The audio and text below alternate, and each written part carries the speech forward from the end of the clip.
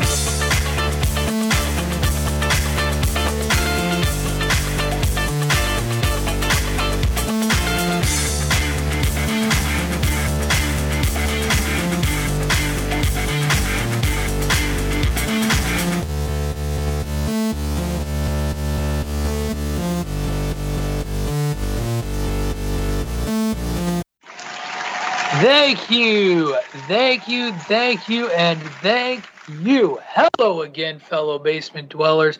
This is your good friend, Patrick O'Dowd, welcoming you in to another edition of Bandwagon Nerds.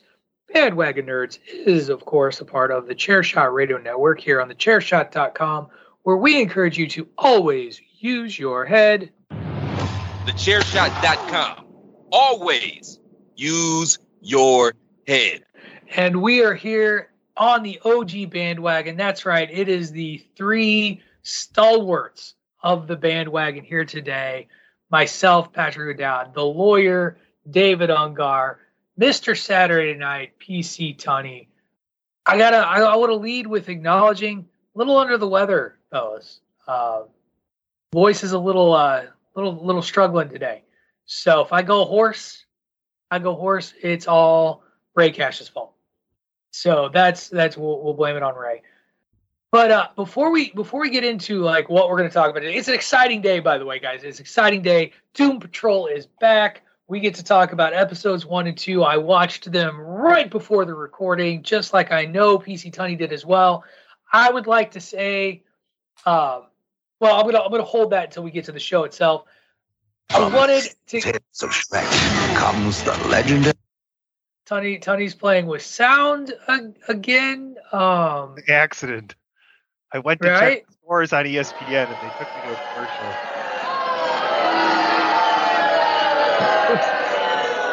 I will say that it is a real risk. I've been busted more than once checking a score on, say, ESPN or CBS, and they always do that auto load of their video and commercials, and you forget about it. You forget that, So tip out there, podcasters, if you're in a group podcast setting, don't do what your Uncle PC and Patrick do and not mute yourself before you go check scores when you're not paying attention to the host of the show. That's really all it is. Just make sure that you mute yourself. That way we don't hear the mistake. I can do both. I can do it all. Anyway, I meant to watch Saturday Night Live this week. I really wanted to because it was hosted by Steve Martin and Martin Short, right? That was this week. Yep. How was the show, Tunney?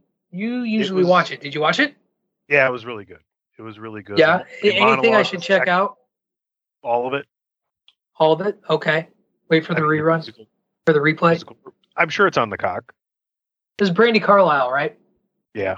Yeah. Not a big Brandi Carlile. Selena Gomez shows up, which is cool because she's in that show. Yeah. Only Murders are in the building with Martin Short and Steve Martin. So it was good. Who else showed up? Oh, someone else showed up. Kieran Culkin. They did a Father of the Bride skit like 30 years later. So that was fun. There was a Mr. Science and Dr. Science cut right in the beginning, which was really good. And then Weekend Update was good. But next week will be the Christmas episode. Austin Butler, who recently played Elvis, is the host. We were supposed to get the Yeah Yeah Yeahs, but I do believe one of the band members is recovering from pneumonia, so Lizzo will be your musical guest next week. That is a reasonable replacement in terms of entertainment. Yeah. So I think we can live with that. Dave, how you doing, man? I feel like I just recorded a podcast with you. I'm just happy to be here with the tripod of nerddom. I'm the middle leg, of course, but that's just me. So yeah, the shortest leg, the shortest straw. Exactly. I got the bad draw on this whole thing. Doing pretty good. Glad to be back with you guys after missing last week. So, and like you, thrilled that Doom Patrol is back. I am thrilled that Doom Patrol back. We are, of course, going to talk about episodes 1 and 2. They dropped against my better judgment. It's just, I recognize they're both dropped. I'd rather us not be an episode behind, especially with the holidays coming up where we're going to be an episode or 2 behind. But that's neither here nor there. Quick visit to the trailer park. Patrick got a little crazy with the trailer park this week. Sorry, it happened again. I did it. And then we are going to spend a good bit of time talking DC today, as a couple of big nuggets of news dropped this week in regards to projects with the DC cinematic world. And we're also going to talk about executives because, Dave, as you know, I love talking about people when they're out of touch. And let's just say executives in the film industry, still a little out of touch. All of that is today's episode. And we are going to start it with Doom Patrol. And love that Doom Patrol's back because it also means we get to hear what I think is one of the coolest eerie theme songs ever. And that is the Doom Patrol theme song. So we're going to hit it and then get to it.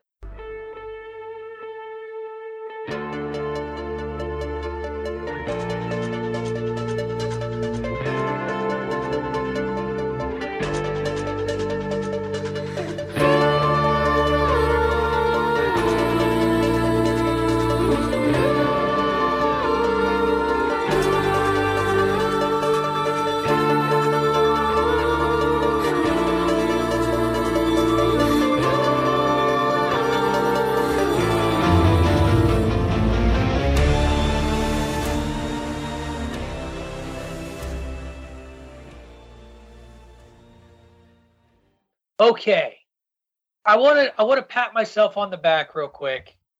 So, kids, while we were chatting about the return of Doom Patrol and how we wanted to tackle it, BC Tunney in our discussion group, or our Twitter DM thread, whatever you want to call it, he'd asked the question, what do you think this season of Doom Patrol? What should we expect in this season of Doom Patrol? And Dave responded something along the lines of, it'll be better than Lock and Key. And I just responded, there will be butt stuff. And lo and behold, Doom Patrol returns with butt stuff. Yes. We had ended the previous season with a big old shoot 'em up battle between the Doom Patrols, between Doom Patrol and zombie butts running all over the place. We had seen somebody escape. I can't remember the guy's name because, drink. Derek Jones. Derek Jones, who had been bitten by an infected character, run off and become a zombie. And the Doom Patrol kind of had decided it was going to be the superhero team. We come back in episode 1 with a little bit of some time jumps. We're in the future, and you see a kind of an interesting cyborg running around with like makeshift gear in this like weird post-apocalyptic. Like he's not the cyborg we've grown to know and love. Like he's now just wearing gear that makes him look like Cyborg, but it's very Mad Max. You don't quite know what's going on before it jumps backwards to show us our good friends making their way as a team under the leadership of Rita Farr. They are successful despite not really being happy with Rita's leadership. Like they kind of begrudgingly do it. And we get the introduction of one of the great villains of our time, Codpiece. I mean, can I jump in just for a minute? Nothing screams Doom Patrol more than Codpiece. Really. I mean, in an episode dominated by zombie butts, then you've got a villain who's villainous for using an apparatus to shoot lasers out of his dick. And nothing says Doom Patrol quite like that. It's Sex Machine all over again from the movie From Dusk Till Dawn. It's not one. Dialed up to 11. Not One-Eyed Monster, but it's close. Definitely not. So yeah, they're kind of making their way, but we also get this development. Right. So Silas Stone, along with his son, after this battle is over, after Taste My Man batter. Yes. We also learned that Crazy Jane is not in control at the beginning of this. She is still Jane is still under the control of Dr. Harrison. That is a short-lived development, but it does lead to some analysis of all the characters. That was fun. I really. It was. It was an interesting little twist. Yes. Mm-hmm. And I forgot we didn't talk about Stewart when talking about Codpiece. Speaking of butt stuff, like Stewart, he has a cannon out his ass. That was traumatic. The little O'Dowd may have walked through the room when that reveal happened, and he was like, "Okay, I'm out." Like he was done. But anyway, Silas Stone and Cyborg, they have been working together. They fix Cliff's missing arm and have developed nanotechnology that allows Cliff to feel. And it's a very exciting little moment in the show. Cliff makes a decision. And that decision is that the first thing he actually wants to feel is his grandbaby. And so he puts on an oven mitt where it gets pointed out immediately that he's now already felt something other than his grandbaby first. Can we just say that this oven mitt eventually over time turns into Mr. Sacco? It really does, right? He draws eyes on it. For those of you who don't watch wrestling, which whoever you are, I don't know who you are because you're listening to thechairshot.com, but Mr. Sacco was the sock puppet of one Mick Foley back in the Attitude Era of the WWE. But so Cliff has made this decision. He wants to go see his grandbaby and touch his grandbaby. So they're going to go travel through time to go have the first thing that he actually touches and feels that he claims, quote unquote, counts will be his grandbaby. They inadvertently flash forward in time 20 years, where they then catch up to this apocalyptic wasteland where we learn that zombie butts have taken over the world. Dave, zombie butts have taken over the world. I've talked too much about this episode. I'm handing it over to you to react to zombie butts taking over the world. I mean, again, nothing screams Doom Patrol like zombie butts taking over the world. I mean, that's really all. I mean, it's fantastic. It's like The Walking Dead with butts, and killer butts were bad enough, but now zombified killer butts on top of that. I mean, guys, it's a crisis of infinite ass. That's really what it is.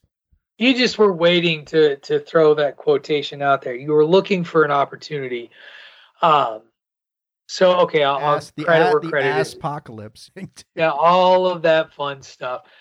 Here's what's kind of interesting about this episode. So they recognize this. They go forward in time. They run into the cyborg of the future, who tells them that all their dead versions of themselves are in the mansion, with the exception of Madame Rouge.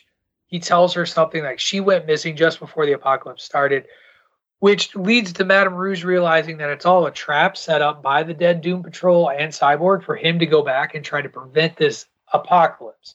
Now it fails because she manages to free and stop the ghost from stalling them too long to be able to allow future Cyclops or future Cyborg, not Cyclops, to go back and do it, and then leads them to having to go back in time, them going back in time with the new mission of stopping this zombie apocalypse from spreading. As they're back in time getting ready to move forward with this, we get another revelation. We get another sort of cutaway at the end of the episode in which we get a revisit from Willoughby Kipling, who, first of all, the weirdest Knights Templar you'll ever see, as these guys show up surrounding a table where, an otherworldly gerbil, hamster, rabbit thing talks about a picture that they have from I believe it's the past, indicating a relatively significant Doom Patrol villain will be coming soon. One, Immortus. Now, I wish Ray were here for this episode because I am not a resident DC expert. Dave, you are the resident DC knowledgeable guy. What can you tell us about General Immortus? That he's appearing in season 4 of the Doom Patrol. That, I could tell you that much.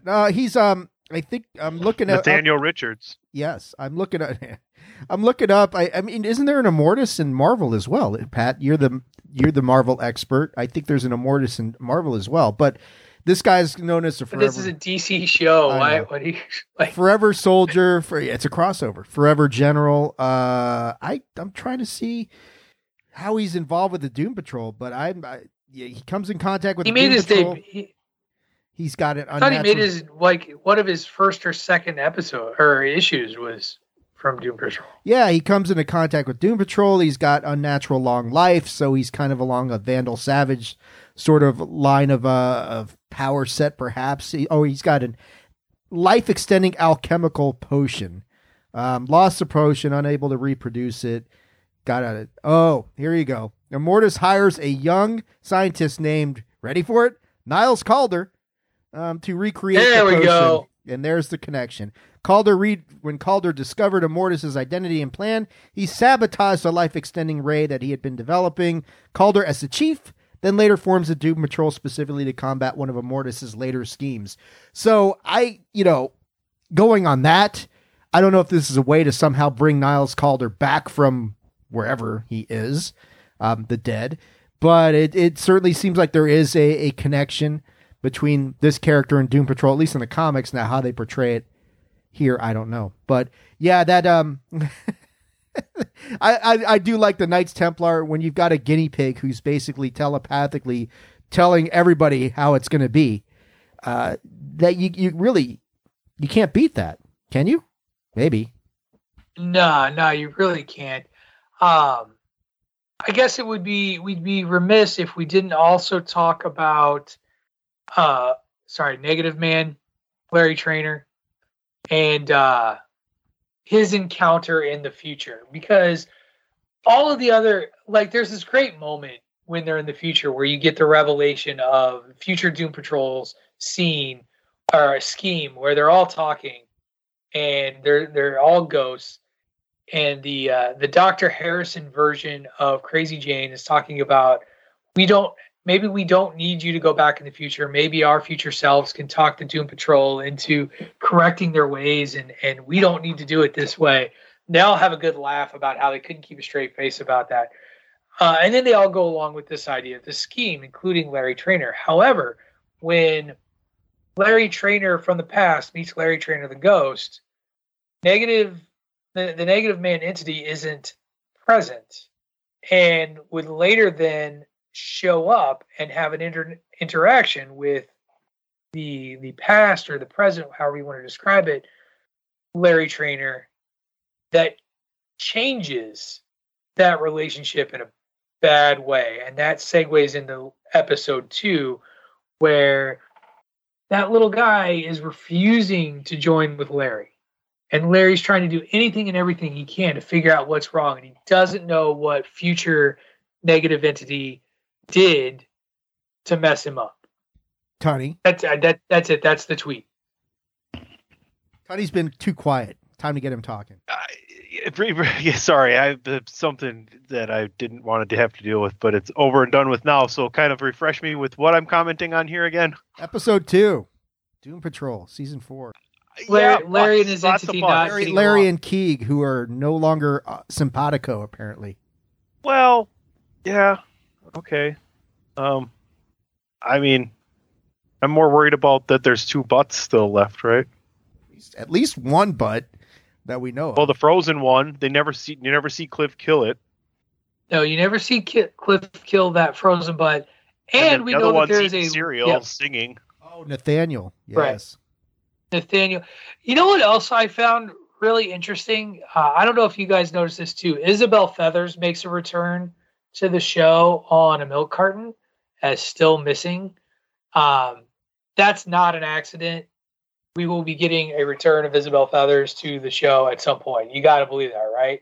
Like that's got to be. She's also lost in the time stream, right? That runs into the front of the. No. That you're thinking of the Doctor. That her name is. I gotta look it up. Who did they hit when they were traveling to Florida? I thought it was Isabel Feathers. No, Isabel Feathers is somebody who appeared earlier on the show. Why does the jellyfish help them keep their memory? We don't know yet. Yeah, that's that jellyfish on your head. It helps you retain memory. With a piece of yarn tied to your Sorry, I'm still trying to find it because she's not listed. No, here. Honestly, you keep looking, but I'll comment. I haven't said a lot about it, but I mean, overall, I think it was a great start and a great continuation into episode 2 of the story that they're going to try and tell this season. And it's been a long time since we've seen Doom Patrol, so I think people are just excited to get back into it with the characters. Like I said before, when Jane was the shrink, I love the analysis given on each of the members of the Doom Patrol. It was interesting to see the transition from Rita to Rouge as team leader and how people interact and react to that. And then, like we talked about, the 2 butts remaining. See what happens. Now Nathaniel's not zombified, is he? And Immortus. Yeah, Immortus is coming, but I didn't get the impression that Nathaniel was zombified. No, he wasn't. Okay. No. So yeah, it's the I forget what the gal's name was, but she's able to teach the butts to respond to music in kind of like a Rockettes sort of routine. That is a musical number from the Broadway stage production, The Music Man. I as a theater kid, I recognized the great Shapoopy as the name because that's the name of the song, Shapoopy. And famously done by Family Guy as well. Tuddy mentioned Rita's leadership skills and her gold stars and demerits, and her name for Rouge, Dog Shit McGivens, which is Dog Shit McGivens was hilarious. Almost as good as Satchel McFlippins. Exactly. All I want to say is, after slogging through Lock and Key season 3, to get Doom Patrol back and have it be this good right off and you could immediately see, okay, these guys aren't mailing it in. These characters are still being developed. This story's actually written intelligently and it's fun and it's not just the same old, like, why are we here situation. I was really, it was like coming home, after the 8 weeks that we've just been through. So I don't know how Tony feels, but, or you, Pat, but that's kind of how I was like, thank God Doom Patrol is back. Well, I mean, like you said, you kind of hit it on the head. It's got to be better than Lock and Key. So anything after what we just finished watching was going to be really good. But it's nice because this is one we've all really enjoyed. It is like the weirder side of DC, which we think is, been done really well. We don't talk about it enough that this show is one of the shining spots for DC as well in a time where their movies aren't so high on people's lists. So can't wait to keep going. I take it back. I think you were right, Dave. It was, or maybe it was Tunney, whichever one of you said it was the person on the milk carton, because they're lost in the time stream. That's what I thought they said. I thought they said Isabel you were right. was lost in the time stream. Yeah, but because she witnessed the arrival of Madame Rouge in her like appearance in her debut. So that was definitely her. I'll tell you. So I wanted to see to me, the most interesting story going on is Vic and Cyborg right now. And the fact that he's struggling with the fact that he doesn't have tech, and he's constantly reminded that you don't have tech. And that's why you can't get it back by the end of the season, right? He has to. Somehow. Dr. Yu is the name of the woman who is with Nathaniel, who seems to be adjusting well and eating his Mentos, and singing Ethel Merman. That's who's singing that song at the very end there. So yeah, great start. Episode 3, the montage of stuff. Because Dave, did you watch it? I mean, it's all on HBO Max. The only way did you actually watch this season on Doom Patrol? because there's like there's the a lot. the post credit thing. Yeah, where they do that thing where it's like here's the what second to expect. episode they did it. Yeah, Did it at the end of the second episode. Yeah, it was. I mean, there is a lot going on there. Like you're saying. I mean, you've got Jane and Vic high as fuck out by the pool talking about how lit they are. I was like, man, what are they teasing there? Like, man, I hope. There's what's Niles' daughter's name? Dorothy, right? Dorothy's the daughter. Dorothy shows back up. So she shows back up. So she'll be back.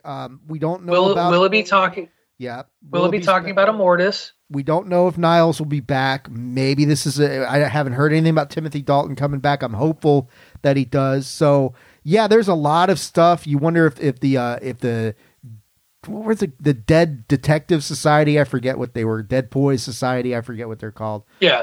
You wonder if they'll be back. So yeah, there's a lot of stuff going on there in the back half involving all these characters. And And do we say? Go ahead, Tony. Do we say the little girl? Dorothy was her name. Dorothy was back. Yeah. So she's back. And I know she went off with the dead people somewhere in season 3. So that tells me that we're going to see the Dead Boy Detective Agency again. I can't imagine. Wasn't there a rumor they were going to do a spinoff of that for a while? There was. Oh, yeah. There was a rumor. Maybe we won't see him then. Who knows? Who knows what James Gunn and Peter Safran are thinking right now? We're going to talk about that later in the show, though. That's so a good question. That'll be exciting.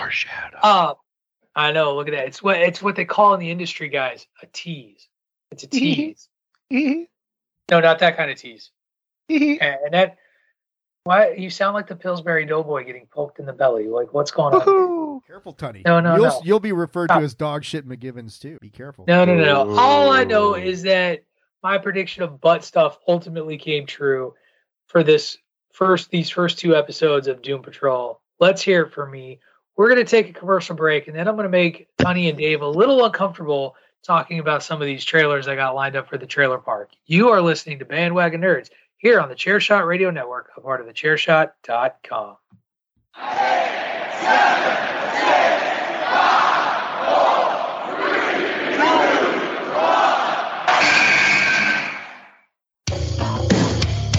1. This is your boy Kenny Killer telling you to make sure you check out thechairshot.com, bringing you breaking news, interviews, podcasts galore, everything pro wrestling. Make sure you check it out, thechairshot.com.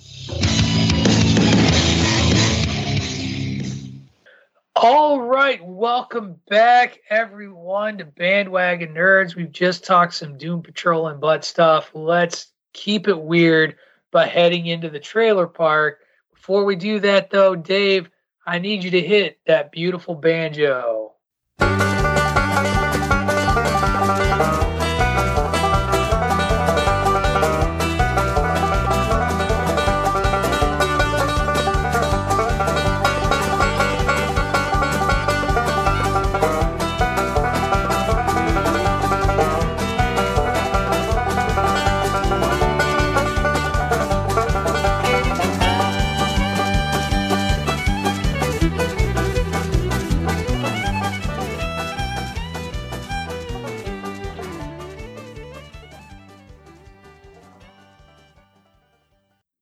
Okay, I said we were going to get weird.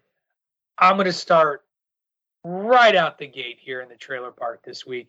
So, if you know anything about me as a moviegoer, I appreciate David Cronenberg to no end.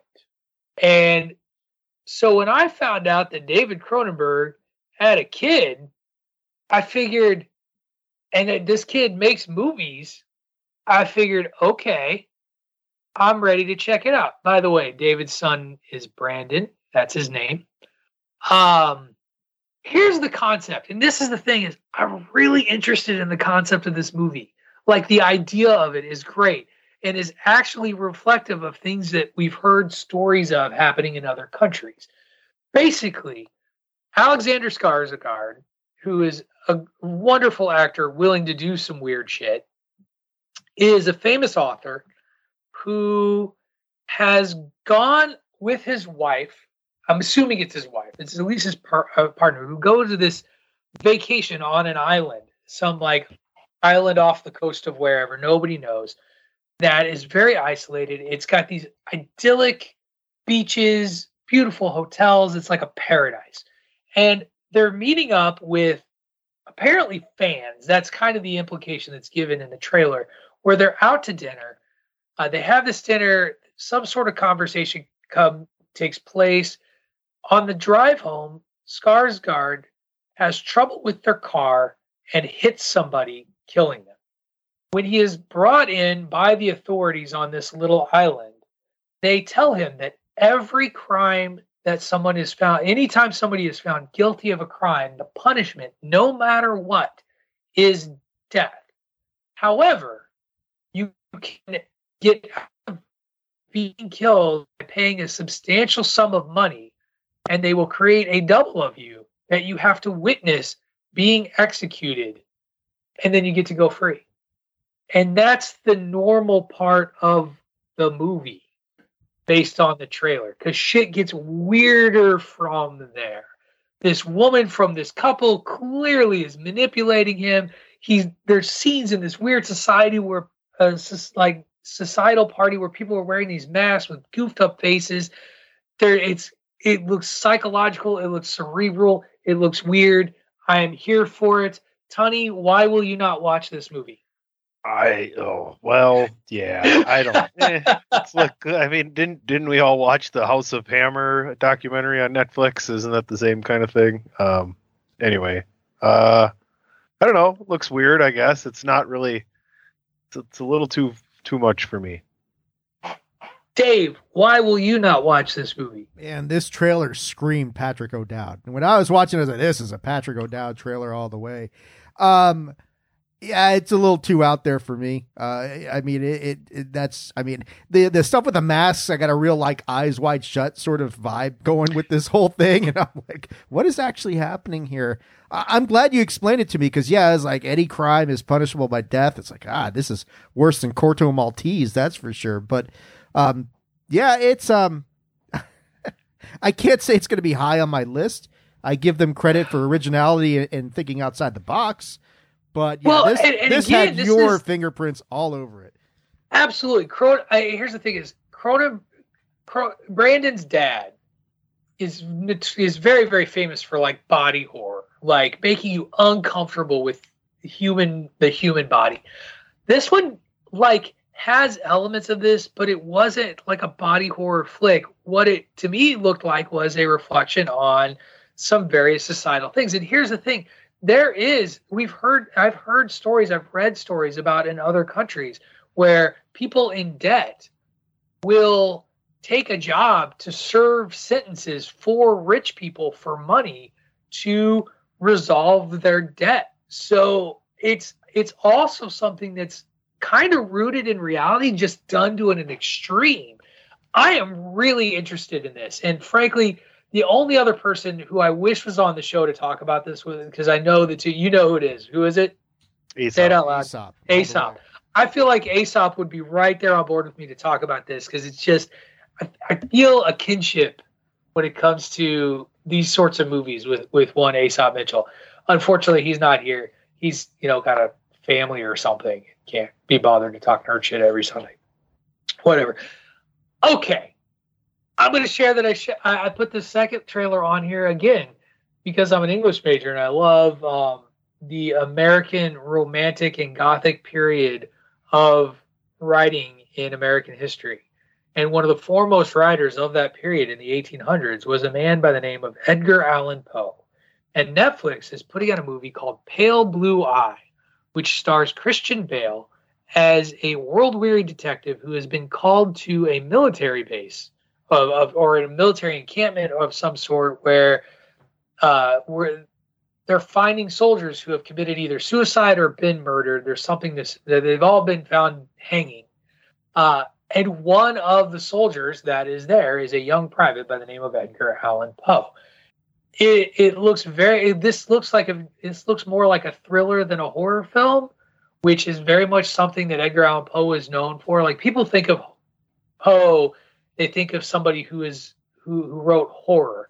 I would argue that he wrote thrillers and things with a lot of tension. A lot of what Edgar Allan Poe wrote was cerebral. It was about people losing their minds slowly with paranoia and tension.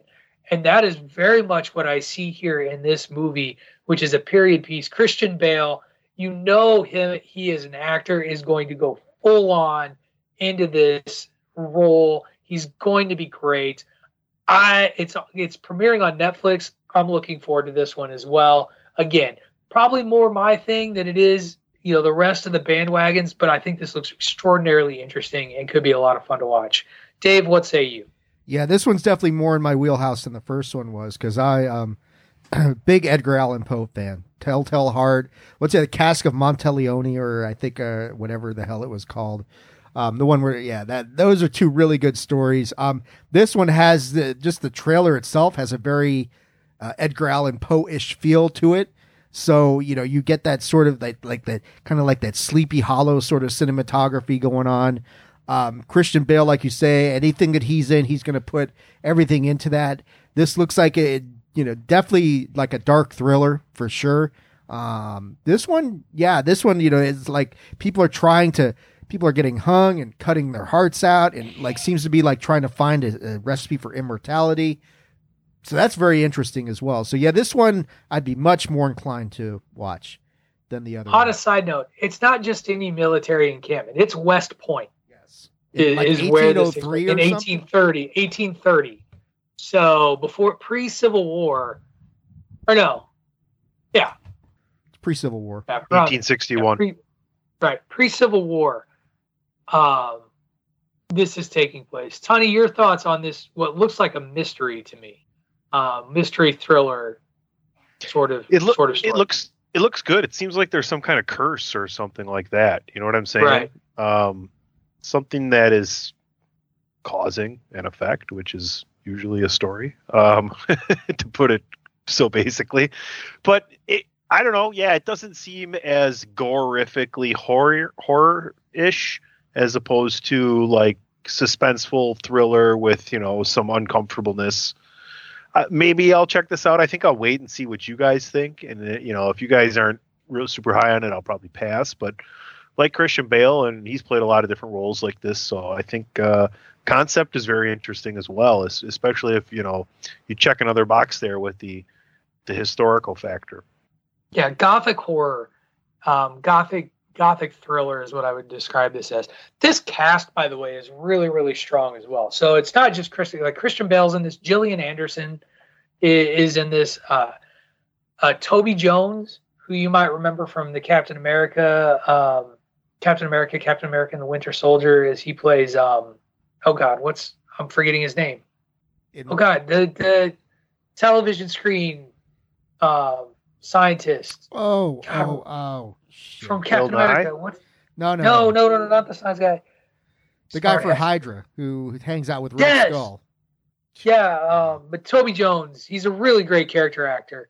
Robert Duvall is in this movie. Timothy Spall, who is known in the Harry Potter films as Wormtail, and he's another big character actor in Britain. And interestingly enough, playing Edgar Allan Poe, another Harry Potter film alum, a guy by the name of Harry Melling, playing Cadet Edgar Allan Poe. Harry Melling is known for playing Harry Potter's older brother, Dudley Dursley, the bully. He's lost a ton of weight. Looks Arnim very Zola. much different. Arnim Zola.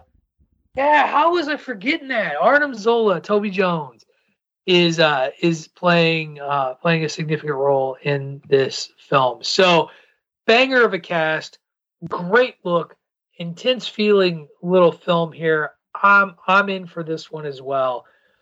The last trailer I put on the list is a little different. It's a video game trailer, and Dave did this not too long ago in my absence. He put out a trailer, and I will say I probably put this one out just for as much. Christ. What? That's what he put out. You don't get it. That's what he put out. Jesus Christ. Oh yeah. I joke me right over my head. Okay. Right past it. Anyway, this one is not a trailer for the Jesus Christ movie. This is a trailer. Or Jesus Christ video game. This is a trailer for the new Justice League. Suicide Squad, Kill the Justice League. He's being stalked by the Suicide Squad is being stalked by Batman. Dave, this was revealed at a video games award show, I think, this week. Yeah. Is where it was revealed.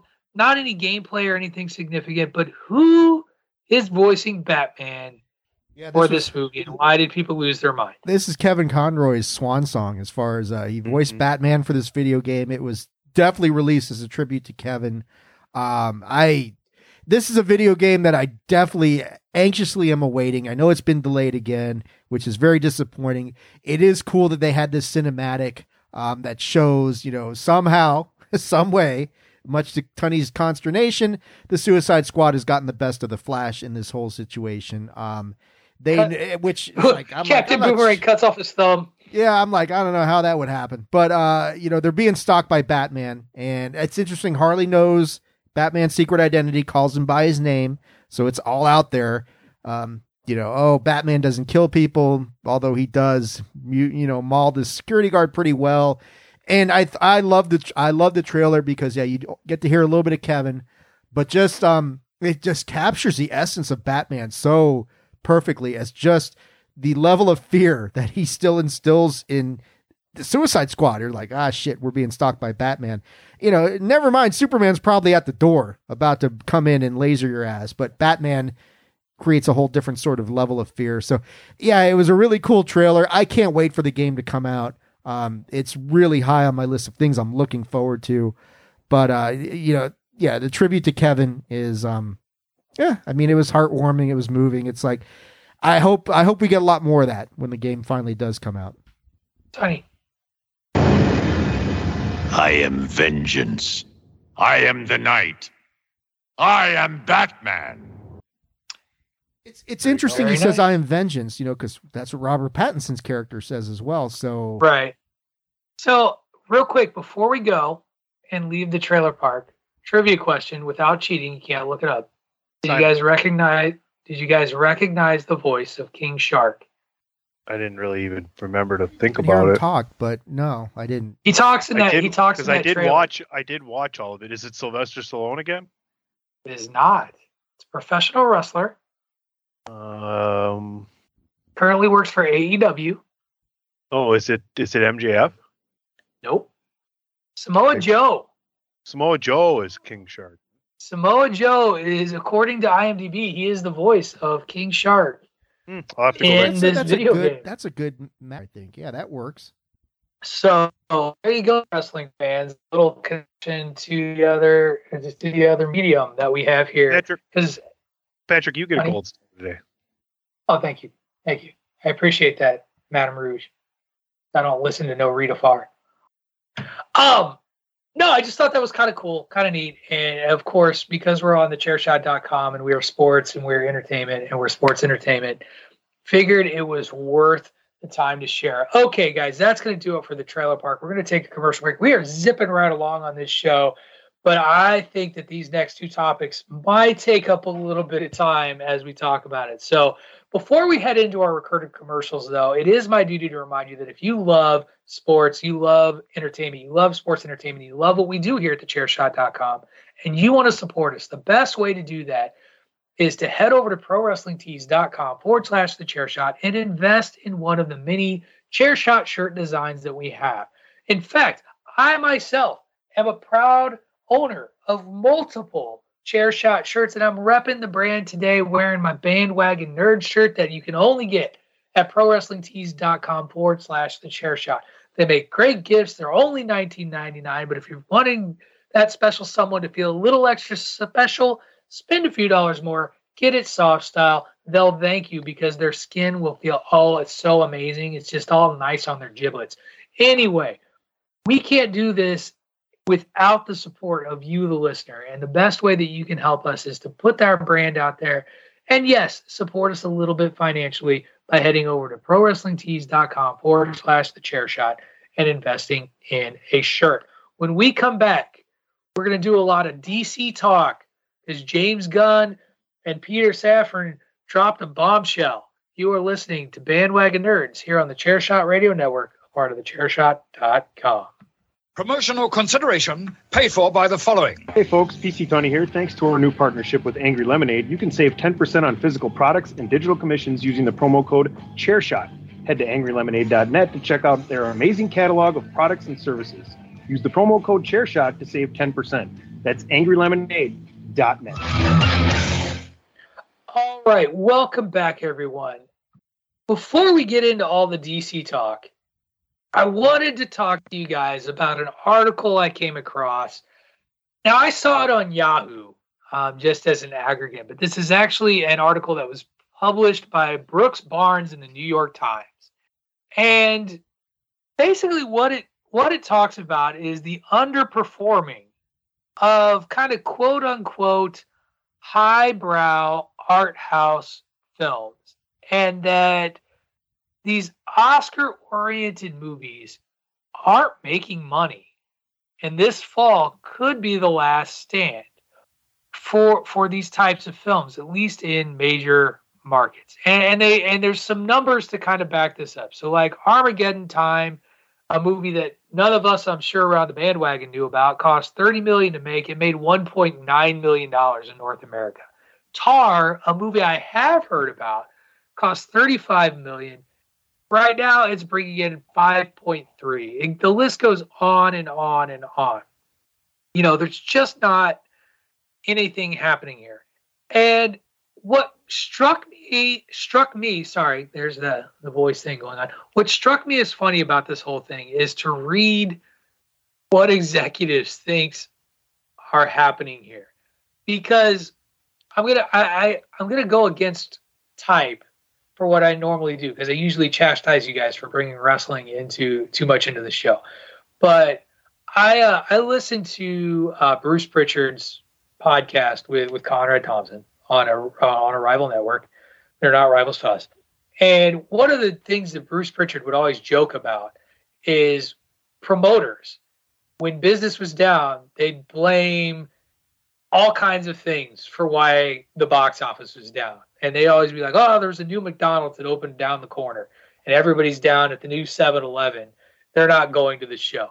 If you read some of the excuses that are going on here, it reads like executives are throwing anything they can out there as an excuse and saying it won't, and saying it's not sticking.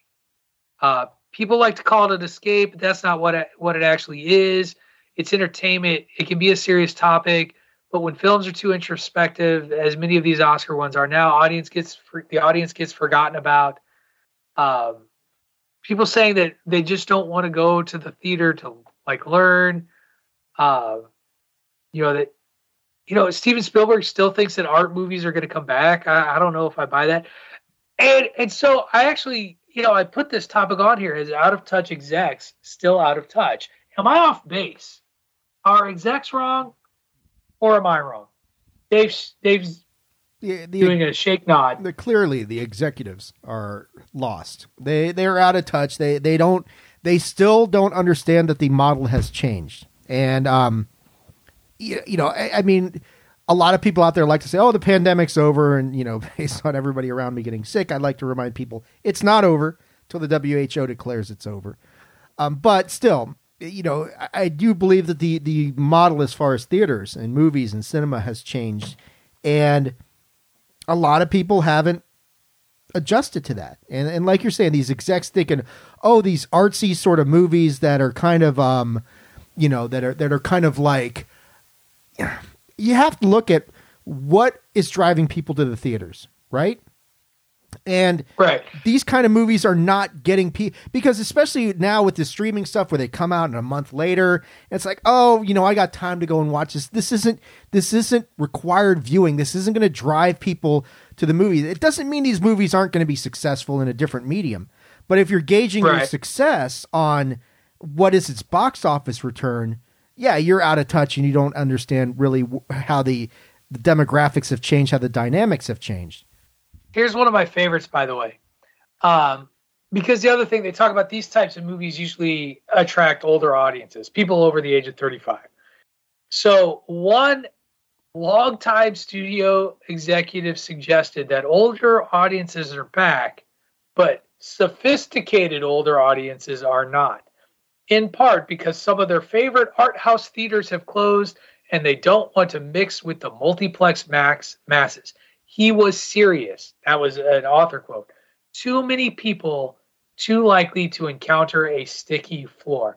That's what's keeping them out of these movies. They don't. That's bullshit. Because let me tell you something. The masses, if you're an art house film fan and you're hoity-toity and snotty and don't want to support Cinemark, okay. That's why your art house film, by the way, movie house fails, because they haven't kept up with the way the world works in the economy. But so the movie you want to see is playing at a Cineplex, and you're not going to go because there's too many people that are going to be in the theater. Nobody's going to see the movie that you want to go see, art house movie fan. So yeah, you might step in some gum, but oh my God, nobody's going to be around you because nobody's seeing these movies because they're not movies that massive numbers of people go to see. Like, even back before this explosion of just sort of the multiplex, like, big blockbuster, like, how many people went and saw any of the Best Picture nominees that roll around out there when things were more limited? I can tell you one art house film I went and saw at an art house when it came out, because it spoke to me as a person and something I love, and that was The Wrestler. Like, I went and saw The Wrestler, yeah, sure, because it wasn't playing. It didn't play right away at a massive movie theater. It played at an art house theater that was close to where I lived. So I went and saw The Wrestler. Right. You know, the type of movies that are going to drive people. Yeah, I get. I can't think of anything. I'm trying to think, Tony. Can you think of anything like artsy, sort of like that? You said, "Oh, this is going to compel me to go to." I mean, yeah. I only go to the movies now, not for everything. There are certain things that will drive me there, and none of these movies. Tony's like, "What's that mean?" 3D. 3D. That's okay, but none of these movies they're talking about are being shown in 3D. You know, No, I think my whole opinion on this, interestingly enough, is like, maybe it's good that bigger kind of content creating networks are done with these kind of movies, because they don't belong there anyway, right? Like, isn't it better if you don't have, Big Brother looking over your shoulder when you're making this kind of movie? And don't we have a lot of those restrictions when the money gets that high and you're being produced by a certain conglomerate? I mean, I don't know.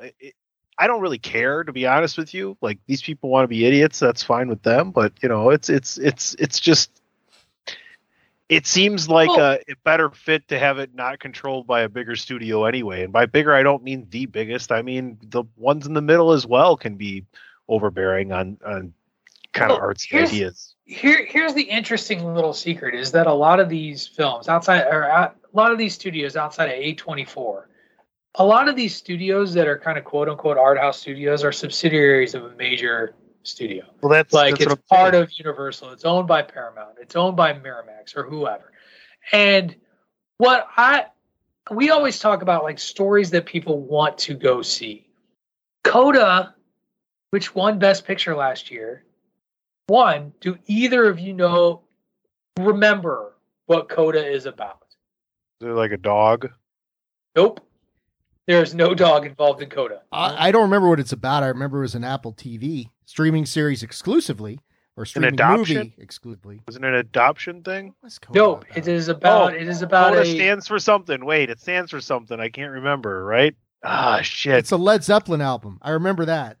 No, it is about a child of a deaf adult or parent or something like that. But basically, it is about it's child of deaf adults. And it's about a young girl who is the only hearing person in her deaf family. Child of deaf adults. That's right. I knew it's right. And their family fishing business is in trouble. But this daughter, she's torn between going to college to pursue a career in music and abandoning her parents, who rely on her heavily because she can hear. Like, that sounds like a wonderful drama. Does it sound like a film that a lot of people are going out of their way to go and see? No, if they can see it at home. The very reason this show exists is why, for the most part. I'll be honest with you. And you can talk about pandemic all you want, but that has nothing to do with the way people select their movie-going genre. No, it's not. The unbelievable rise of the comic book realm, like you throw DC in with Marvel, right? It's just like dominating. And if it's not at that level of being able to control the short attention span that is the consumer of America, then here it's not really doing much, and not even close to what it used to do, which wasn't much before either. Right. And there was an interesting period in the early 2000s where some mainstream films that played in major cinemas won Best Picture. Well, I mean, and look at what the options are for some of these bigger actors that want to do their own kind of movies like this. They're doing them on Netflix. They're doing them on streaming where it's not going to get seen by as many people or seen as important, right? But they're going to get to do what they want more because they're happy that Tom Hanks did a Netflix film. But it's not going to fucking mean shit. So, you're only going to get so many views there. You bring up a good point. As I was trying to agree with you, and I couldn't stop. Point out, I apologize. And point out that this is a theater conversation, and that's the other thing is like the art house movie theater is, we talked about victims of streaming. The art house movie theater is the victim of streaming.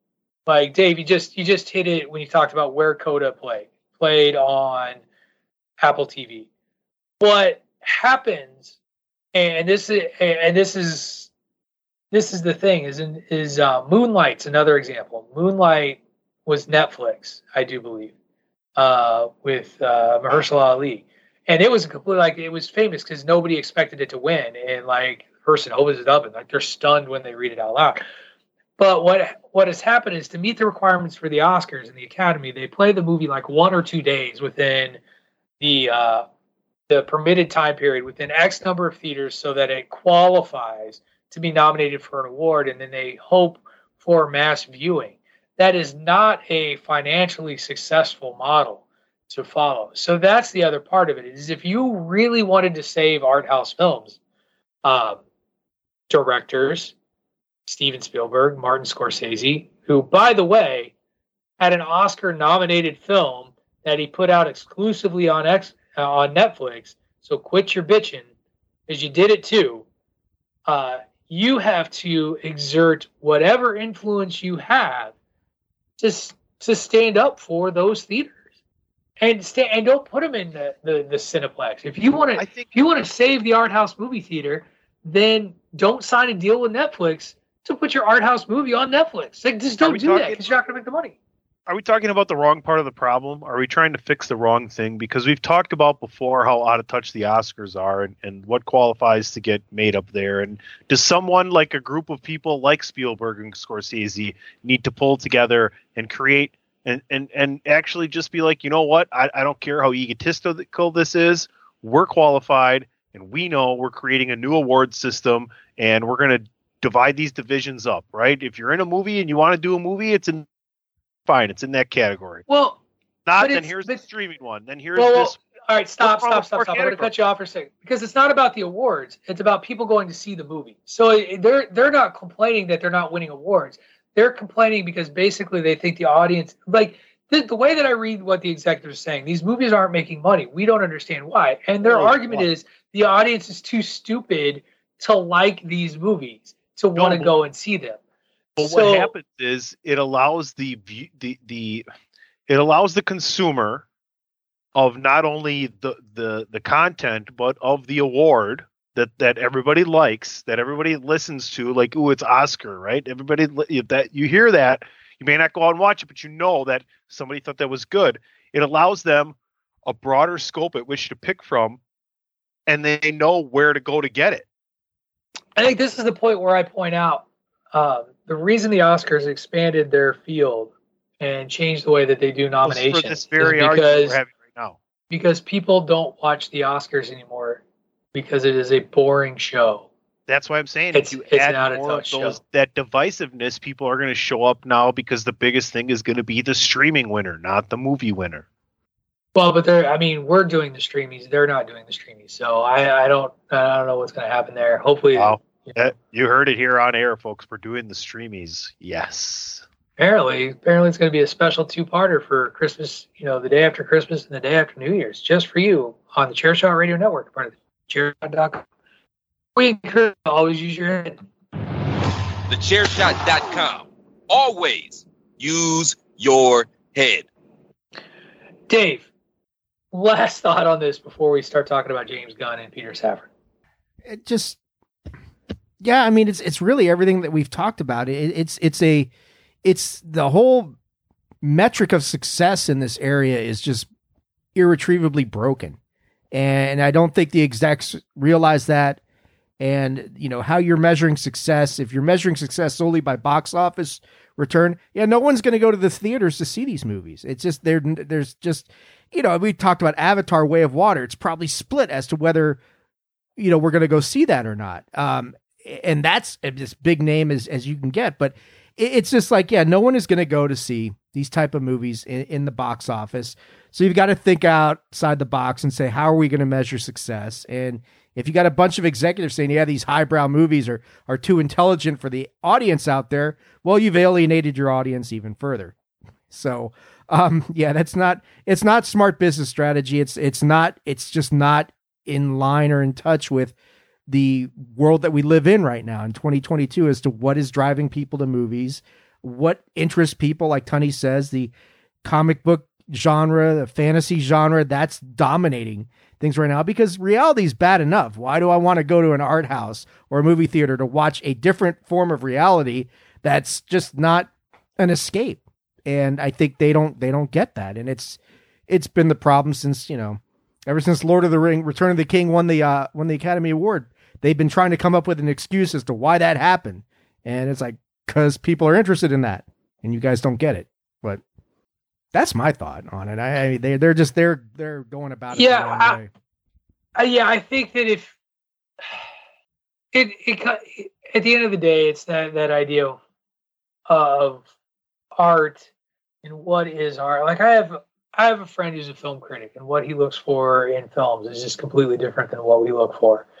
And unfortunately, what people kind of consider like big time award worthy performances aren't things that make money. They don't. And I also think that it's funny because I argue a lot of times for a lot of the things that we're passionate about in terms of the genre that we love and that we support, that's art and that it's quality art. And it's stunning to me that it doesn't get taken seriously because it seems like only things that are completely grounded in the real world should be considered art. And I don't get that. I just don't get that. They think it's kid stuff. They've been saying that for a decade. It's kid stuff. Yeah, it's like when Bill Maher goes crazy and goes off on comic books every now and again. And thinks that graphic novels can't be considered real literature because, one, he refuses to read them. So even though it's, that there's stuff out there with real subject matter, he criticizes something that he refuses to read and acknowledge. It's the same thing with comic book films. Like Scorsese rips on comic book movies, and I'm picking on Scorsese a lot because he's one of the most vocal. But his argument is that you can't talk about the human condition when making a comic book or a science fiction film. And if you do make a science fiction film, it's very rare. It has to be like The Shape of Water, which still haven't watched. Sure, it was great. But anyway, I don't want us to. We're belaboring the only this thing at this point. The only thing I want to say in retort to that is think about the most emotional moments that we've experienced in movies the last few years. The death of Tony Stark, the beginning of Wakanda Forever. Those kind of moments are so powerful, and they're in comic book movies, and they don't. Zack Snyder's Justice League. Okay, that was a different emotional response. That was vomiting and rage.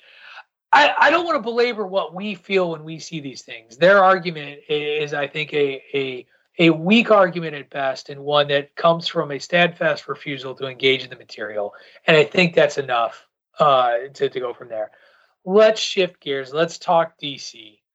So this was a busy week for James Gunn and Peter Safran, and I'm going to try and make sure that we are intentional when we talk about the DC cinematic futures, that we do not forget that Peter Safran is a part of this duo.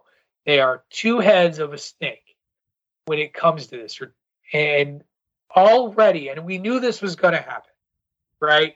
That James Gunn, when it got announced, it's like if you were to put their names on a marquee, James Gunn is like in all caps bolded and in 27 font. And Peter Safran is 5-point font, unbolded, kind of hidden away. They're both a part of this, and they are making decisions that are happening right now. They're doing this together. And two big ones got revealed today in sort of the wiping of this, or this week, in the wiping of the slate as we start to re-envision what's going to happen next for DC films. The first was that Wonder Woman 3, Patty Jenkins' final Wonder Woman film with Gal Gadot, done. Dead, not moving forward. That is over. It's led to a lot of speculation that probably means the end of Jason Momoa as Aquaman. However, there's already rumor that they're eyeballing him to perhaps take on a role as Lobo. Henry Cavill, probably done as Superman, appearance in Black Adam notwithstanding. Everything you saw in Black Adam and got excited for as a possible future franchise probably shouldn't get your hopes up, kids, because we're cleaning house. I think we're going to get the slate of movies that are done, and then it's starting over. And the first big news bit was this Wonder Woman 3 news. Tony, you kind of scowled and shook your head. Why are you scowling and shaking your head? You disagree? I don't. I think it's why throw away The Rock? Because he's failing. It failed. I mean, Black Adam failed. Did it? Yes, it absolutely failed. That he is desperately out there spinning his narrative hard, when it is projected that it's already $100 million under what it was supposed to make. It may not have taken a loss. It was not the rousing success that they thought it was going to be or wanted it to be. And Dwayne, he's trying really hard to make it sound more successful than it really was. Like, he really is.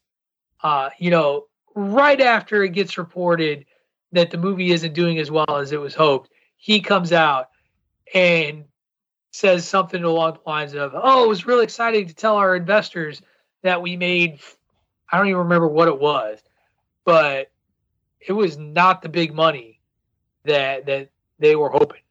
It just wasn't. Straight up. They're going to throw away The Rock. I guarantee you. I'm telling you. And that's too bad, because they should be looking at that as from where they were coming from at that point as well, and where they are and what they need to do. I'm not saying it needs to be centrally located in your plan of attack, but that needs to be something that's there. And the fact that it doesn't really look like they're going to have a story built around the Batman. They want to, I don't know, do they want to run with Robert Pattinson too? There's so many questions. I just don't hardcore believe in any of it until I see it as far as what these guys are doing. We talked about the tease and the pictures that Gunn puts up when he's talking about doing things. Who knows if that's going to happen? Why would you cut Wonder Woman? Why would you cut a Wonder Woman movie when you're going to still go through with the Flash? Like, that doesn't make any sense. The Flash is done and made. It's done. It's been made. But the movie's coming out, right? Right. They've decided that they're going to go forward with it for whatever reason. And I'll tell you why. They're completely divesting themselves from anything connected to the Snyderverse. Which means, and Henry Cavill, tells me they have a much bigger role for Wonder Woman than the Flash moving forward. Yeah, and it's not going to be the Patty Jenkins. Yeah, and they're not moving forward with Gal Gadot. And they're allegedly not moving forward with Jason Momoa. So, well, then what they need to do then is they need to tell us when they're done shoveling out the shit that they're going to put on screen and not put on screen, and then when it actually starts on screen. That's what they're doing. They're telling you right now what they're not putting on screen. Well, and one of those is Wonder Woman 3. Dave, jump in, buddy. I would not get married to the idea that the Flash movie comes out. I really don't know if Gunn and Safran are legitimately going in this direction. I mean, you got Black Adam coming out, Henry Cavill at the end. He's coming back as Superman, and they're like, "Oh, pump the brakes on that a little bit." Like, why did we do it then? Exactly. Why did we do it then? Because before they took over, Dwayne Johnson made it happen. Well, yeah. Remember, these guys weren't announced when this movie got made. All I'll say, but they weren't empowered. They weren't there. All I'll say is, I don't. They weren't even there. I don't mind them canceling Wonder Woman 3 because something's going on with Patty Jenkins right now, and I think, you look at she was Rogue Squadron, that got scrapped, and that has nothing to do with James Gunn and Peter Safran. That's a Disney decision. So there's something going on with Patty Jenkins, and they did kind of leak the details of the plot for Wonder Woman 3, and we were like, what the hell is this? So if that's where they're going, I'm cool with it. But yeah, it's tough because you got Gunn and Safran coming in here saying we want to hit the reset button on everything. But at what point do you say, look, let's stop the bleeding and get rid of all this stuff? We talked about ad nauseum. Why is this Blue Beetle movie coming out? Things like that. So yeah, I'm not that surprised that Gunn and Safran got together and said, this really doesn't jive with the vision that we want to portray for DC going forward. We want to portray, we want to kind of mimic what Marvel's done. None of these guys, and if they bring in Cavill or Gal or Jason Momoa or Ezra Miller, it's just going to have that shadow of the Snyderverse hanging over it. And then you're going to get all of those fans saying, yes, we want to let Zach, I can still hear it. Let Zach finish his vision. No, Zach doesn't need to. His vision doesn't matter if you're going to hit the reset button. So why are we going to let Zach? It was finished for the most part. I think what he wanted. I think what so. he wanted, you got it in parts on HBO, and it was much better than what they gave you. Yeah, it was finished when he made a shitty movie or 3. That's when it was finished. Well, but anyway, my feelings notwithstanding, I don't. I think that this is the shoe dropping is what's happening here. And here, James Gunn, after this report about Wonder Woman 3 getting dropped, he jumped to Twitter and released a lengthy statement. So, and I'm going to read it. So, as for the story yesterday in the Hollywood Reporter, some of it is true, some of it is half true, some of it is not true. So, who knows? We could all be wrong. And some of it, we haven't decided yet whether it's true or not. That is the most non-answer answer to a question ever. Although this first month at DC has been fruitful, building the next 10 years of story takes time, and we're still just beginning. Let me finish. There's more statement. Peter and I chose to helm DC Studios knowing we were coming into a fractious environment, both in stories being told and in the audience itself. And there would be an unavoidable transitional period as we moved into telling a cohesive story across film, TV, animation, and gaming. But in the end, the drawbacks of that transitional period were dwarfed by the creative possibilities and the opportunity to build upon what has worked in DC so far and to help rectify what has not. We know we are not going to make every single person happy every step of the way, but we can promise everything we do is done in the service of the story and in the service of the DC characters we know you cherish and we have cherished our whole lives. As for more answers about the future of the DCU, I will sadly ask you to wait. We are giving these characters and the stories the time and attention they deserve, and we ourselves still have a lot more questions to ask and answer. I thought we were done with talking out of our asses at the beginning of the show. You're saying James Gunn is talking out of his ass? I don't know. That's all so unnecessary. That's such a troll. That's just like, he's just like, yeah, you motherfuckers, relax. Here's what came to my mind. Here's why he and what the people in charge don't know what they're doing yet. I firmly now believe that they are working on casting the major characters moving forward, and they want to know, can they do better than what they got right now? And they're in negotiations with very quietly. I think we'll look back and say that they were trying to see whether or not, right? Like if you're going to you're going to move, like, let's just talk about, you brought up Momoa. If you're going to move them from one to the other, who plays the other? Because eventually someone's got to do that. Or does it make more sense because you have so-and-so coming in playing this part? That's why maybe the Henry Cavill thing and the Rock thing is right. Maybe it isn't. Things of that nature. I firmly believe that they came in with their own people in mind and who would play. They've done so much already in Hollywood and are so connected to so many people. And they're like, this person's good for that. This person's good for that. Maybe they're trying to put together their own Robert Downey Jr., et cetera, down the line. So that's kind of where I went with while you were reading that statement until like the last quarter. Then I was like, oh my God, are you done talking yet? Not you, Patrick, but the statement. If I may. You may. I think this is a critical moment for DC right now because you've got Gunn coming out with a statement that's basically saying, we're sorting a lot of stuff out.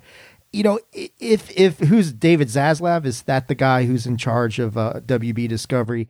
I think it's really critical right now for him to kind of be behind these guys and take a hands-off approach and say, I put them in charge. Whatever they say, I'm fine with.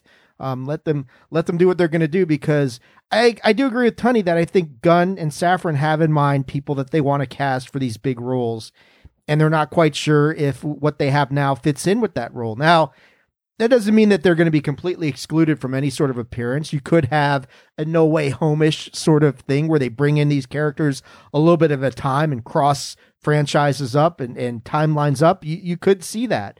But I do think that, right now, these guys, he's talking about a 10-year plan. So they've got a 10-year vision as to where they want to go. They've got some big story arc.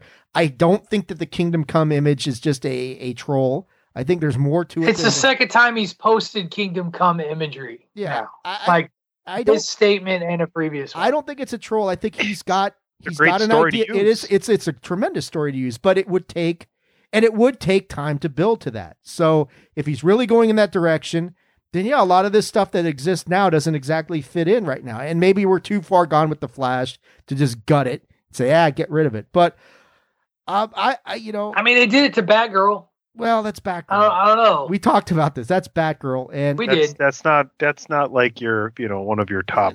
And I just. I 100% agree. And I'm just saying. And I think Wonder Woman. You notice I didn't say, and I didn't say top even 4, right? I said top 5. I'll even give you Green Lantern over, Flash if you want to do it, because there's more possibilities.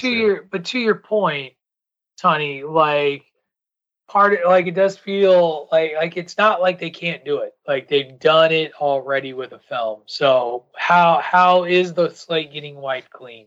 I'm sorry, Dave, I cut you off. Go ahead. But that's the key issue is we're trying to wipe the slate clean, but how do we wipe the slate clean with all this stuff out there? And I think, Marvel kind of, they kind of didn't mention the other stuff until they mentioned it. The previous Spider-Man trilogy, the Andrew Garfield Spider-Man movies, they were out there. Everybody knew about it. We weren't mentioning it until it became convenient to mention it and say, hey, let's bring this stuff in No Way Home and it'll be a cool moment.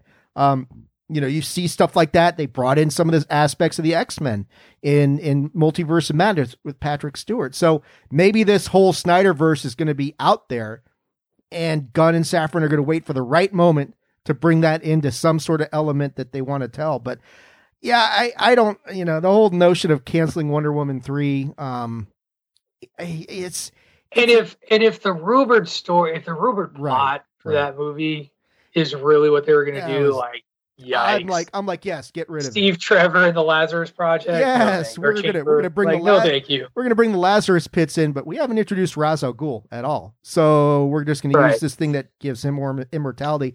But that's, like I said in the chat, it's like it was a dumb idea to kill off Steve the way that they did. The one flaw with Wonder Woman, is that, and now it's like you spent all of 1984, Wonder Woman 84, coming up with a plausible way that Steve Trevor was there, but he really wasn't. So now we got to find out another way to bring him back for real. And we're going to do it through this Batman mechanism, even though Batman's not in the movie. Yes, sure. And here's the other thing. Let's not pretend like Wonder Woman 1984 was a great follow-up to Wonder Woman. It was a disappointment. Now, whether it was terrible or not, that's kind of up to you to decide, noble listener or viewer. But it was not nearly as strong in your words, of an outing. It was fine. Yes. I would describe it as fine. You know, as Tunney would say, it was too long. It was too long. It's too much movie. The other thing that we learned this week out of all this purging, though, is that the other film that got iced was this Michael Keaton Batman project that was going to be an offshoot of the Flash movie, which then, of course, as we've talked about, does put in question the status of the Flash movie. But there was a Michael Keaton Batman project that was dropped that was allegedly going to be a Batman Beyond film.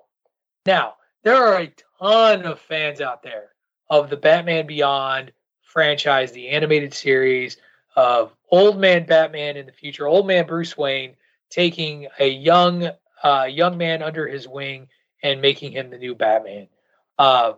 Fans are, of course, having some issues with this news. And I think it's just issues with what could have been, because it never was a what. It never was what was. It was what could be. And what could be is not happening. So, that. Why were fans mad anyway? Batman is also almost an iteration of his kind of mentor, live-in butler on a different tech level side with different, insecure tendencies. But like, you've seen the story of Alfred and how badass he was. You can't tell me that like Batman, isn't already like part of somebody else. Why can't the tradition be passed along? Is that what everybody's all pissed off about? Like, I don't understand. Why can't we have enough? They're mad they're not going forward. They're pissed that they're not going to get the movie. Like, people loved that show. Like, that show was a very popular animated series. And people, I think, just, it's one of those, like, they loved the idea of it. And we're like, oh, this is going to be on the big screen, but now we're not. And I don't know, Dave, your reaction. Because I'm not as close to this. What was one of the first things Gunn and Safran said when they took over? That they didn't want so many Batmen. Not Batman, not so much Batman, but they didn't want so many Batmen. And Batman Beyond is another extension of a different timeline and a different story that is part of the problem. Is you've got this Batman Beyond. Granted, it's a beloved story amongst a select group of fans, but one of the things that you guys said you were concerned about was that Gunn was going to try and be like a J.J. Abrams sort of thing. I'm going to pay fan service to all this stuff, and this is kind of a scaling back, saying I understand there's a big section of the Batman fandom that wants this story, but it doesn't fit in with the story that we are envisioning and we want to tell because it's a different timeline and it doesn't make sense.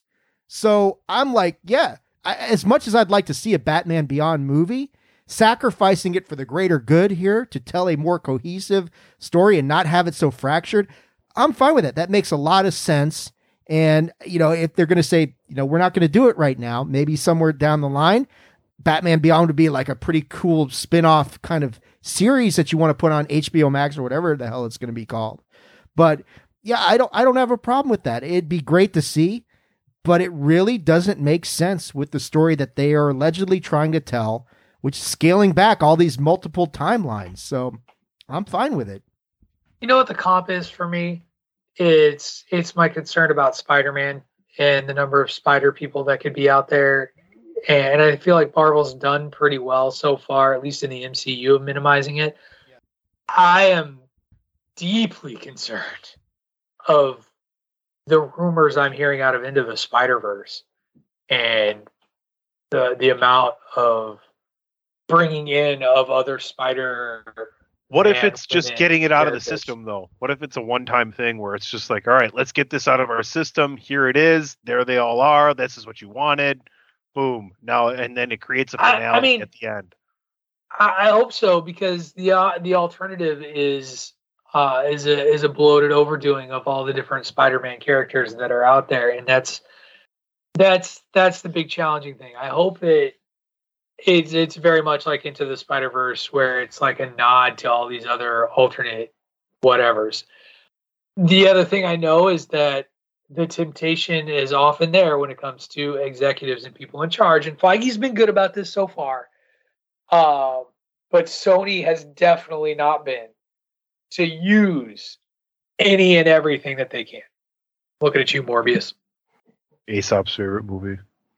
ever of all time. That's, that if he's on the streamies, that's going to be his movie of the year for sure.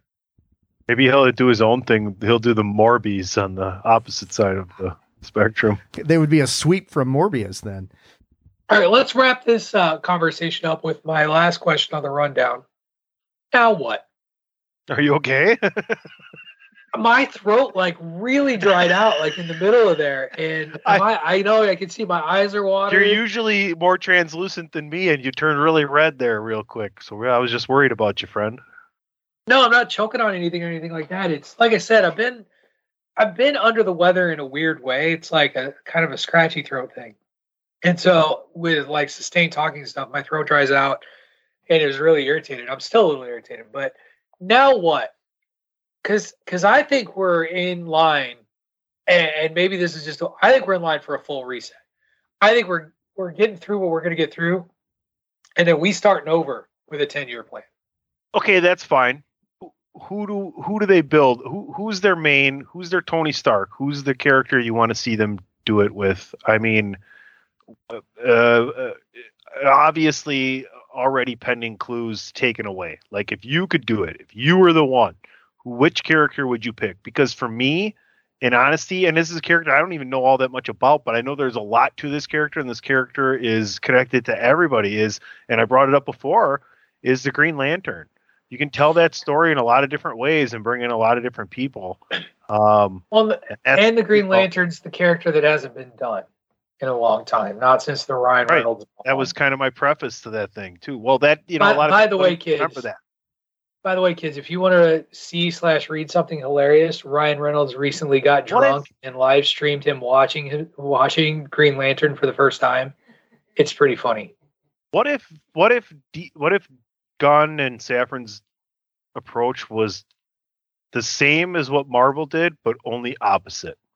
What if it was following a villain instead of a protagonist is following an antagonist?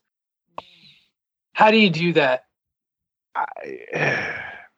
You just make the main character. Isn't there any mainstream DC story where the bad guy successfully not maybe wins every battle, but continues on and passes it forward? And I mean, it's something different. I mean, it's highly unlikely, but I mean, it's something to think about, right? That'd be epically different. If I'm Lex Luthor, if I'm Gunn and Safran, I'm looking at the way that the New 52 started with the Justice League and build up. I would rebuild going towards Darkseid and try and approach that story differently, because that's going to be the big bad that's going to get the most comps to Thanos and will get people saying, oh yeah, I can relate to this guy. Tunney raises a good point. What movie do you start with? What is going to be your Iron Man? You don't need to tell the Superman origin story. You don't need to tell the Batman origin story. Probably don't need to tell the Wonder Woman origin story either. So really, where do you start? You probably have to start, I'd say Superman or Batman, but what kind of story are you going to tell at that point? If you don't have an origin story, what aspect of things do you tell to kind of, maybe use that New 52 model as something? Cause I gotta figure, they're building towards Justice League to do Justice League right. And if they're going to follow Marvel's model, and what we had, the big three in Marvel, we had Iron Man, Thor, and we had Captain America. And right. If DC's going to mimic that, it's Batman, Superman, and Wonder Woman, but we kind of already done that. So I think Tunney's right. They do need to bring in a character who's not as well known, a la Iron Man, get people invested, and it's all about casting, and who, if you're going to do Green Lantern, or you're going to do Flash, and then bring in these other characters bring in Superman as not a movie centric to Superman, but where he comes in like Hawkeye did in Thor or something like that. You bring these characters in. But yeah, you got to figure Green Lantern, Flash, maybe Martian Manhunter, something like that. They got to decide, are we doing Martian Manhunter or Cyborg in this whole scenario? What really sucks about the whole Black Adam thing is Dr. Fate and Hawkman were played by unbelievably excellent actors and done unbelievably excellently well. And I would love to see more of their stories. And here's the thing. What happens with Robert Pattinson's Batman as well? Can't they just build off of that? He's so young. I don't know. And we don't know. And that's part of what makes this frustrating. It's pissing us off, everybody. Well, it's certainly pissing you off. Here's the thing. Maybe Ray's right. Maybe it's getting connected through this Blue Beetle movie. Like in that sort of Tony Stark. Who's right? Said maybe Ray is right. I don't like it either, studio audience. I don't like it. Here, hold on. Hear me out. So Iron Man has this movie. What did they do to tell you they were doing something bigger with Marvel films? Dave, you know what it is. You know the answer to this question. I mean, the post-credit stuff. It's Nick Fury showing up. Yes. So if I'm James Gunn, maybe that's what I'm replicating. And maybe that's where we get our first new... You already had it, though. You're already set. Henry Cavill showed up in Black Adam. But we've already said, like, fuck that. And here's the thing. Here's why. Definitely hasn't. Here's why. It comes back. It all rolls back to the previous regime. Blue Beetle has nothing really to do with the previous regime, and like there's, to our knowledge, nothing that says Snyderverse in the Blue Beetle. And I like Henry Cavill. I do. I'm not like Dave. I don't love him. I don't, have a man chubby for Henry Cavill. However, he plays a great Superman. He's a very strong Superman. I just think that, right, in my opinion, and this is purely my opinion and speculation, the stigma of the Snyderverse and the polarization of the Snyderverse, that has to be wiped. And so they're going to wipe it. And maybe that doesn't mean that Black Adam is gone. But it sure makes it hard when he has a we should talk moment. All right, I'll let go of my fandom. I'll let go of my fandom and bring up the obvious question, which we almost haven't really touched on a lot here, is what do you do with Robert Pattinson's Batman? Are you just not talking about it because that's going to tie in somewhere? Because that's big and that's happening again. And it's early. And it's early there. Right. They've allegedly said it's the existing in a bubble sort of thing. I don't know if I buy that. And that's I don't know. I don't agree with it. Why wouldn't that be your Batman? You can go anywhere from there. He might be our Batman. We don't know. Dave, you were about to talk. No, they could bring in Pattinson in a cameo somewhere and say, hey, here he is many years, not many years later, but a few years later where he's more seasoned than he was in the movie and kind of more like a Christian Bale-ish sort of character. Now, if you're going to use Blue Beetle as a launching point and do something post-credit, the bigger question to me is, who do you bring in that post-credit scene that's going to get that same sort of aha, like, you got with Nick Fury. Marvel doesn't have a Nick Fury character because you can't do it with Amanda Waller. That's going to alienate a lot of people. But yeah, I mean, maybe in a post-credit, if Pattinson shows up and says, hey, kid, I got a group that I might want you to think about joining. That could lead to Justice League, could lead to Teen Titans, because Blue Beetle does have ties to the Teen Titans. So, yeah, I mean, I could see. I mean, it's a tough sell because Blue Beetle compared to Iron Man, that's tough. But if you may be right, Pat, if they're going to go in the direction of we're going to do something post credit to show you we're going to show our hand here at the end of this movie. Are we missing the most obvious connection to where we're going moving forward? And it's something that maybe is just a stupid little side note, but it kicks us forward into what we're going to get. We're getting more Peacemaker, guys. Probably. That's the same. Yeah. That's the same person. That's the same person, right? It's the same person who's pulling half the strings or all the strings, if you want to think about it, ish kind of. What if he's just like, okay, we're coming out of there because I know what I already did. This is where I am. This is where I live. Why go outside of myself? I just thought of this, and I want to throw this out there. What would be cool, the direction they're going to go in, and I don't know if they're thinking this. Let's say they're going to go in the direction of Tony. I don't know if you're familiar with Forever Evil, that whole storyline where the villains from Earth 3 comes in. Ultraman, you mentioned him in the Villain Project. What if they're going to use all the Snyderverse characters as the Forever Evil side of things and bring them back in as the bad guys later on down the line? Now that might work. That's a fan service kind of thing. What if you get Aquaman and Lobo facing off against each other? If you have Momoa playing two roles, right? I'm not sure how he pulls that off, but yeah, that'd be fun. CGI. Pat, I have no answer for it's you. all Star Wars. Is that? It's not Marvel. It's not. It's not his candy store. Wrong side of the street. Across the street, he lives in fucking. Well, the problem here is, and this is, I mean, basically this whole conversation to this point is a lot of what ifism on all our parts, because that's all we can do right now, because we don't know. We know some teases, and I honestly, when the strongest what argument do you want to see, Patrick? What do you want to see? Because Dave and I both have our. It's all Star Wars. But what would get you?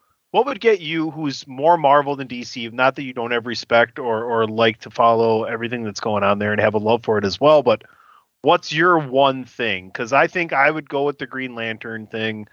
Dave is saying, what was your one thing you would go with? Well, I think Forever Evil would be a pretty cool storyline to go after, and you do have, these characters that you could bring in a different sort of light, and people be like, oh wow, look what they're doing with that. So yeah, I mean, I don't know. I think, you look at all the DC stories and what's their Infinity Gauntlet, what's their story out there that they can wrap everything around. And I mean, Crisis on Infinite Earths, Kingdom Come, Forever Evil, stuff like that. So I tend to look at what's been actually put out there before us. I'm interested in a Kingdom Come attempt. It's a very ambitious start. It seems like the smartest thing to move past Superman and Batman is to do that, right? So you get into the new age things, right? Something more, right? So Blue Beetle would be in that, and younger guy who gets mentored by one of the more established characters, Batman, right. Superman, maybe Ray's right.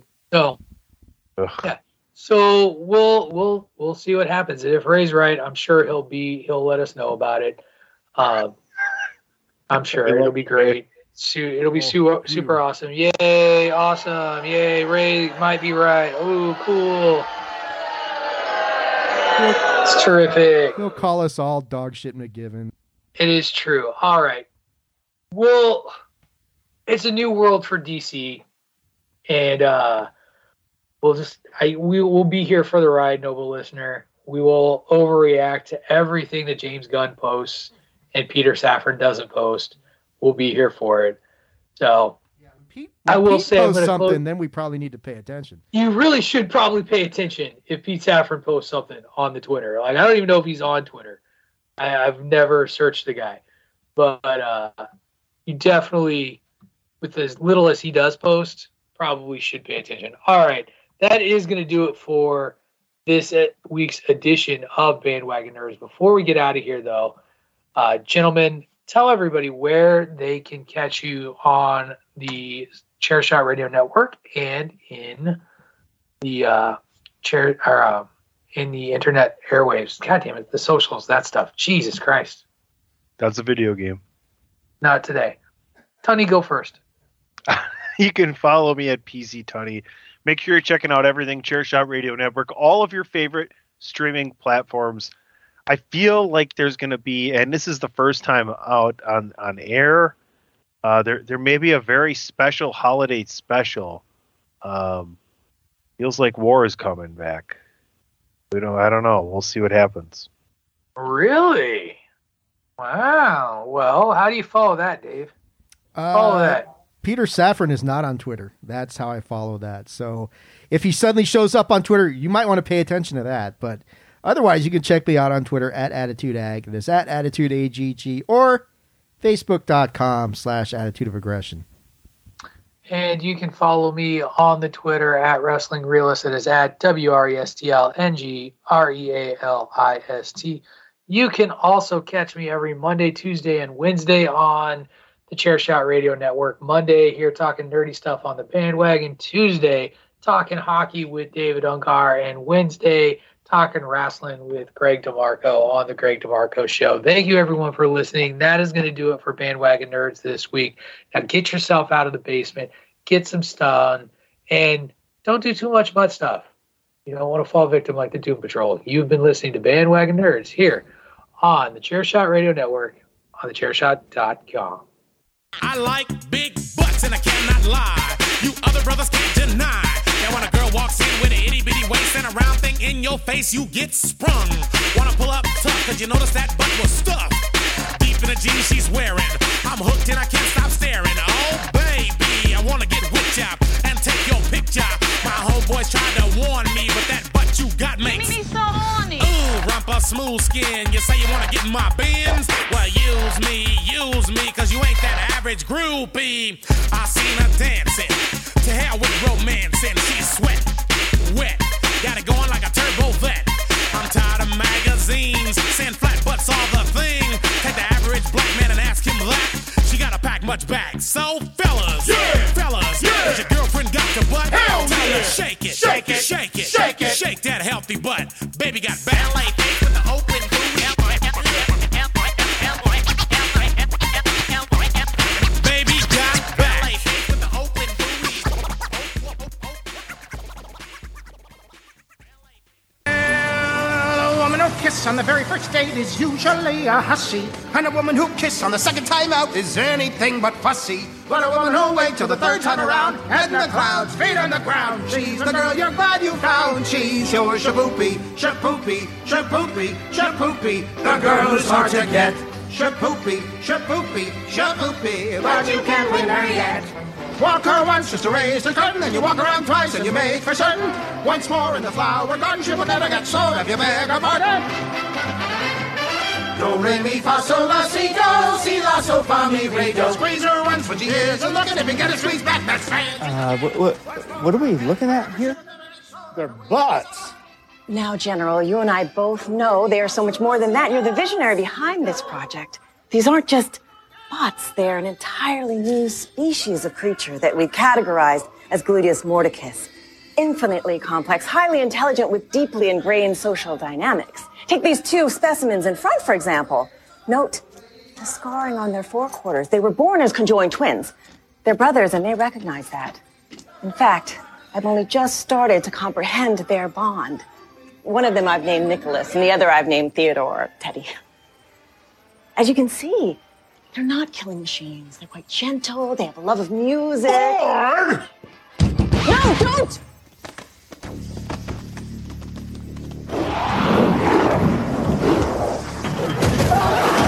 They're upset with me! The butts have gotten upset with me! Close it, close it! The butts have gotten upset with me! You scared him. The butts have gotten upset with me. General, say it. We mustn't upset the butts. That's right. Okay, we're out of here.